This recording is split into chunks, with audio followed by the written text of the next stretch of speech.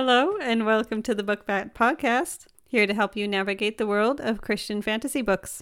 I'm your co-host, Karlissa J. And I'm the other co-host, Jason. And today, we're going to talk about magic. It's magic, you know. Never believe it's not so. Very good. Yes, I know. It makes you wonder why I'm not, singing professionally or something like that. So, magic and the use of magic in fantasy tends to be a controversial topic in Christian circles. Well, it's one of those things that I find a lot of people don't think about it. But when the subject gets brought up, there's a lot of strong opinions about it. Yeah, that's probably a great way of summarizing it. So I wanted to start off with saying... Hold on. What? First of all, should we define what we mean by magic in fantasy? That's what I was going to... Oh, you're going to start with that? Okay. That's where I was going to. So first of all, usually the conversation around magic in Christian fantasy revolves around the concept of magic as sorcery, so using spells and incantations to control spiritual powers. But it is worth saying that the word magic has multiple dimensions to it. If you look it up in the dictionary, I found 3 common definitions. One is sorcery, of course. One is illusions and sleight of hand. It's what we would call party magic. And the other is a sense of enchantment. Oh, okay. So hence what they refer to when they say Disney magic. Yes. What? That's what they mean. That is what they mean. All right, cool.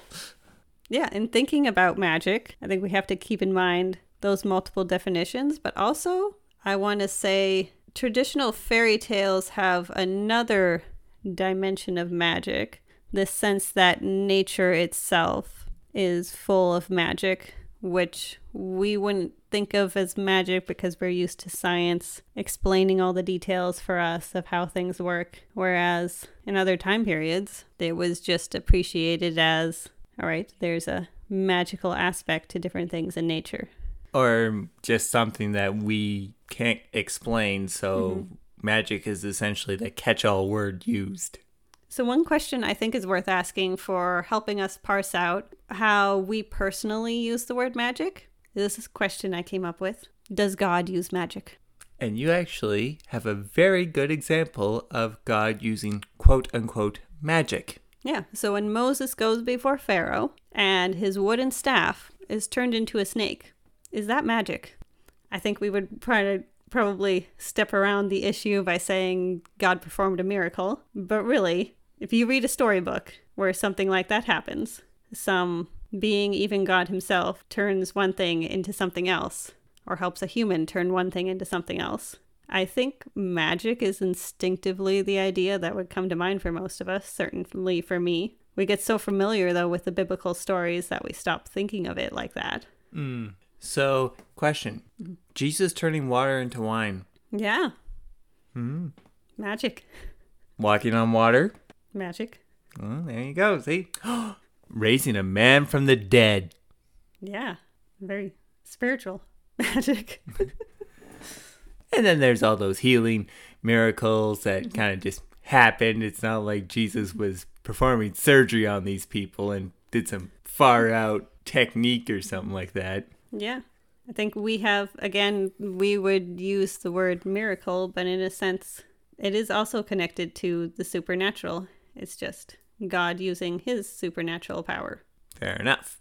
I don't know, one argument I saw when I was looking this up. Well, one thing that I found when looking up different people's opinions on this subject, and a lot of people just go, no, Christians should not have magic in anything they do because the Bible says no to magic, blah, blah, blah, blah, blah, blah, blah, blah, blah. So they just say all magic is evil. And I'm guessing those are the people that say the Harry Potter series is demonic. Won't touch the Lord of the Rings or any of Tolkien's stuff. And they also won't touch C.S. Lewis's Chronicles of Narnia because, all magic has to be horrible. It's fantasy. This is make-believe. And you can use magic essentially in multiple different ways that don't involve incantations or spells but then again, it's like you could also make the counterpoint of, well, what we see as incantations or spells could just be seen as technology or whatever that or the average person doesn't understand. So who's to say that the wizards in Middle Earth aren't just really tech savvy people? I don't know. They had smartphones in their pockets. They just didn't see them. Tolkien has an interesting way of approaching the use of magic. I wanted to describe a scene from Lilith. Written by? George MacDonald. Of course it was. Yeah. Good old MacDonald. And yeah, you can tell me what this seems like to you. So, a raven pulls a worm out of the ground, throws it in the air. It turns into a glowing butterfly that leads the protagonist to where he's supposed to go next, until the protagonist decides he gets this impulse to grab the butterfly. As soon as he touches it, it turns into a book. So were there any incantations there? No, it sounded more like a scene from a very weird video game. That's what it reminded me of for some weird reason. I was just thinking, it sounds like a very weird video game. There's no incantations, there's no sorcery, but I would say that is full of magic. Very How true. does a worm thrown into the air become a butterfly? Magic. How does a butterfly become a book as soon as you touch it? Magic. When you touch certain colored rings, it takes you into certain different places that you cannot explain? Like in The Magician's Nephew? Magic. But yeah, it's a magic that has nothing to do with spell casting or sorcery or trying to control supernatural powers. It's just the magic that's built into these worlds. Yeah, and that's another thing about fantasy, that between what we've talked about off the mic, obviously, and what I've read from some other people, some people take the opinion of, you know what, sometimes you can just build magic into the world, or what we would call magic into the world, but it's just part of everyday life for them. So if that's the case, you could argue for them, is it really magic? Like for was it a crow or raven? A raven. A raven. Okay, sorry. You just always a bug raven who me. is also a man. It's complicated. Yeah, whatever. So he picks up a worm out of the ground and tosses it into the air as opposed to eating it. He's fully aware, yeah.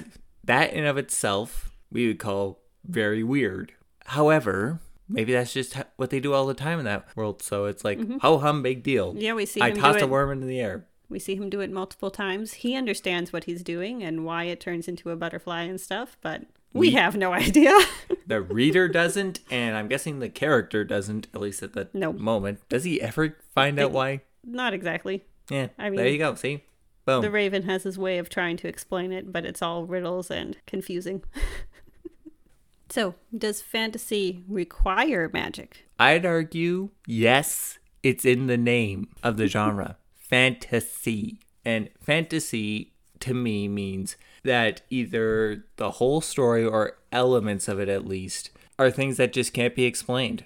Or, you know, if they can be explained, it's almost like an Alice in Wonderland type thing where it just is. You ate this mushroom, you grew really big, or whatever.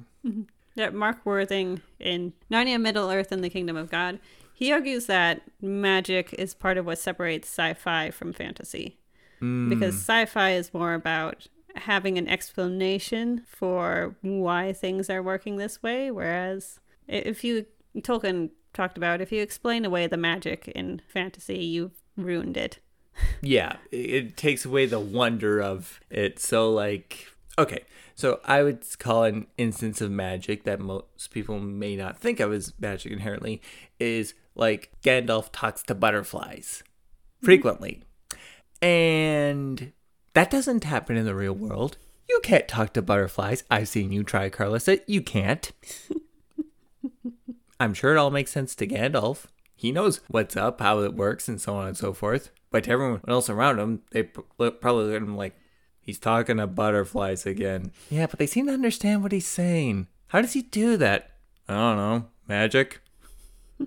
I would say fantasy is a descendant of fairy tales. And a core aspect of fairy tales is a special kind of magic. So in summarizing J.R.R. Tolkien's essay on fairy stories, Philip and Carol Zaleski say, a fairy tale's essence is enchantment or magic, not the mechanical magic of the conjurer or the power-seeking magic of the magus, but the magic of elvish enchantment that bears the mystery and beauty of creation. Huh.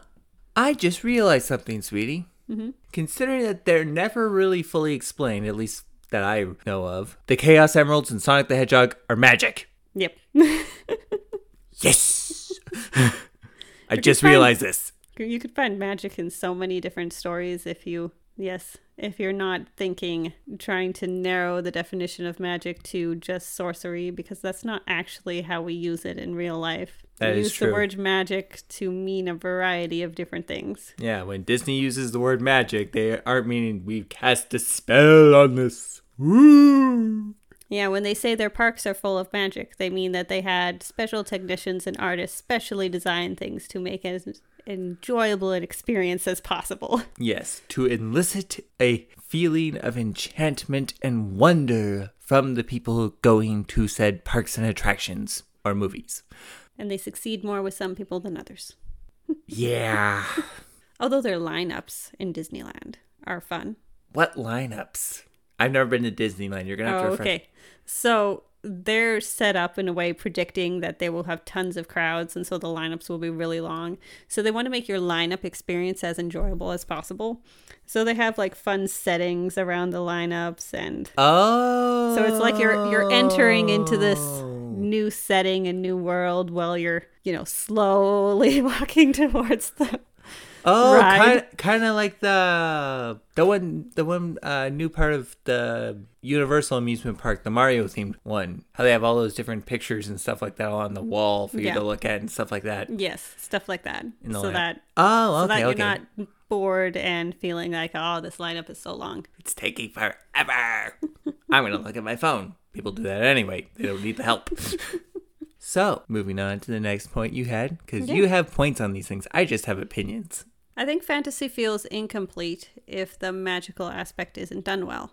At its best, fantasy has magic that is birthed from the enchantment of nature, or the deep magic of spiritual realities, as in Narnia. I think Lilith plays around with that too. Or an understanding of human nature and temptation, as in the One Ring in Lord of the Rings. Good points. Okay, I respect that. Oh, the One Ring, I think a lot of Christians don't have a problem with its magic because they're like, oh, it's evil magic. And all magic is evil, as we know. So they're okay with that. They tend to draw the line at the good guys using magic, or they're being quote unquote light magic. Is prayer magic when miracles happen after prayer? Oh, there you go. Yeah. That is one explanation I saw one guy use as a way for a fantasy writer to have magic, and it is to root every instance of quote unquote good magic directly to God, and essentially a thinly veiled spiritual type thing, like you said, a prayer magic or just understanding the nature reality as it is. If you anchor it too closely to stuff like that, then you run a very real and heightened risk of ruining the fantastical elements of your story. Because if you're going to go... If that's the only type of magic. Yeah, but exactly, because that's the one thing in Narnia. A lot of people will point out the magic used or referenced in The Lion, the Witch, and the Wardrobe as, oh, it's obvious allegory to, Christ's sacrifice, Satan's command over those who have fallen, yada, yada, yada. But if you read the rest of the Narnia series, there's a ton of other magic, and some of it is used by good characters, and it's not given an explanation. Like I pointed out, the colored rings in the Magician's Nephew, those are never given an explanation. And it's not like Aslan looks at the humans and go, "You use those magic rings, I condemn you all." C.S. Lewis and Tolkien also talked about it when people, brought up to them the idea of, well, should fantasy have magic or anything? They wanted to parse out intentions, not just what is magic and what isn't, but when you're using a form of power, what is your motivation behind using it? So they would talk about how they believed some of the ways that we use science and technology in the modern world are about trying to erase our mortality or trying to create immediate results in areas where maybe it's healthier that we don't get immediate results. And they argue that that was a form of modern sorcery because our intentions full of greed and pride, therefore our intentions are impure, therefore we're using it like magic, like sorcery. Tolkien argued that things like airplanes and trains kind of erase our sense of place because you can be in one place one moment and then suddenly you're in another place. So we start to lose the value of understanding, each place is something special, including all the places we skipped over to get from one point to another. Oh, okay, I get it. So basically with that mentality, we'll say he would argue that taking an airplane from here to the nearest major city, wherever that might be for you, taking the plane takes out experiencing how far the distance is, for one, because, you take an airplane and a trip that might take you all day in a vehicle only takes a few hours. And also you miss all the things in between. Mm-hmm. You miss the mountains, you miss valleys, you miss small little towns here and there. You miss that old broken down gas station up there or whatever. Yeah, I'm guessing he was most concerned about what it does to our minds and the way we see the world, knowing that that type of technology is easily at our disposal, that we can just go from one place to another without stopping, to realize the value of the places in between. Is a little bit of a tangent, but it's a different way of thinking about. I think too often when the conversation of magic and fantasy and in Christian fantasy comes up, we don't stop to think about this is actually a really complex subject between magic having multiple definitions. We think of magic as something that's out there in the past. Do we think about, how do those verses about not going for sorcery, how do they apply to us today? Are they actually vanished commands that no longer apply to us as long as you don't get into witchcraft? Or are there other ways we can have the same motives as witchcraft, but do it differently so it doesn't burn our conscience quite as brightly? Because, we've come up with a different way to word it, so it's worded differently, so obviously it's different.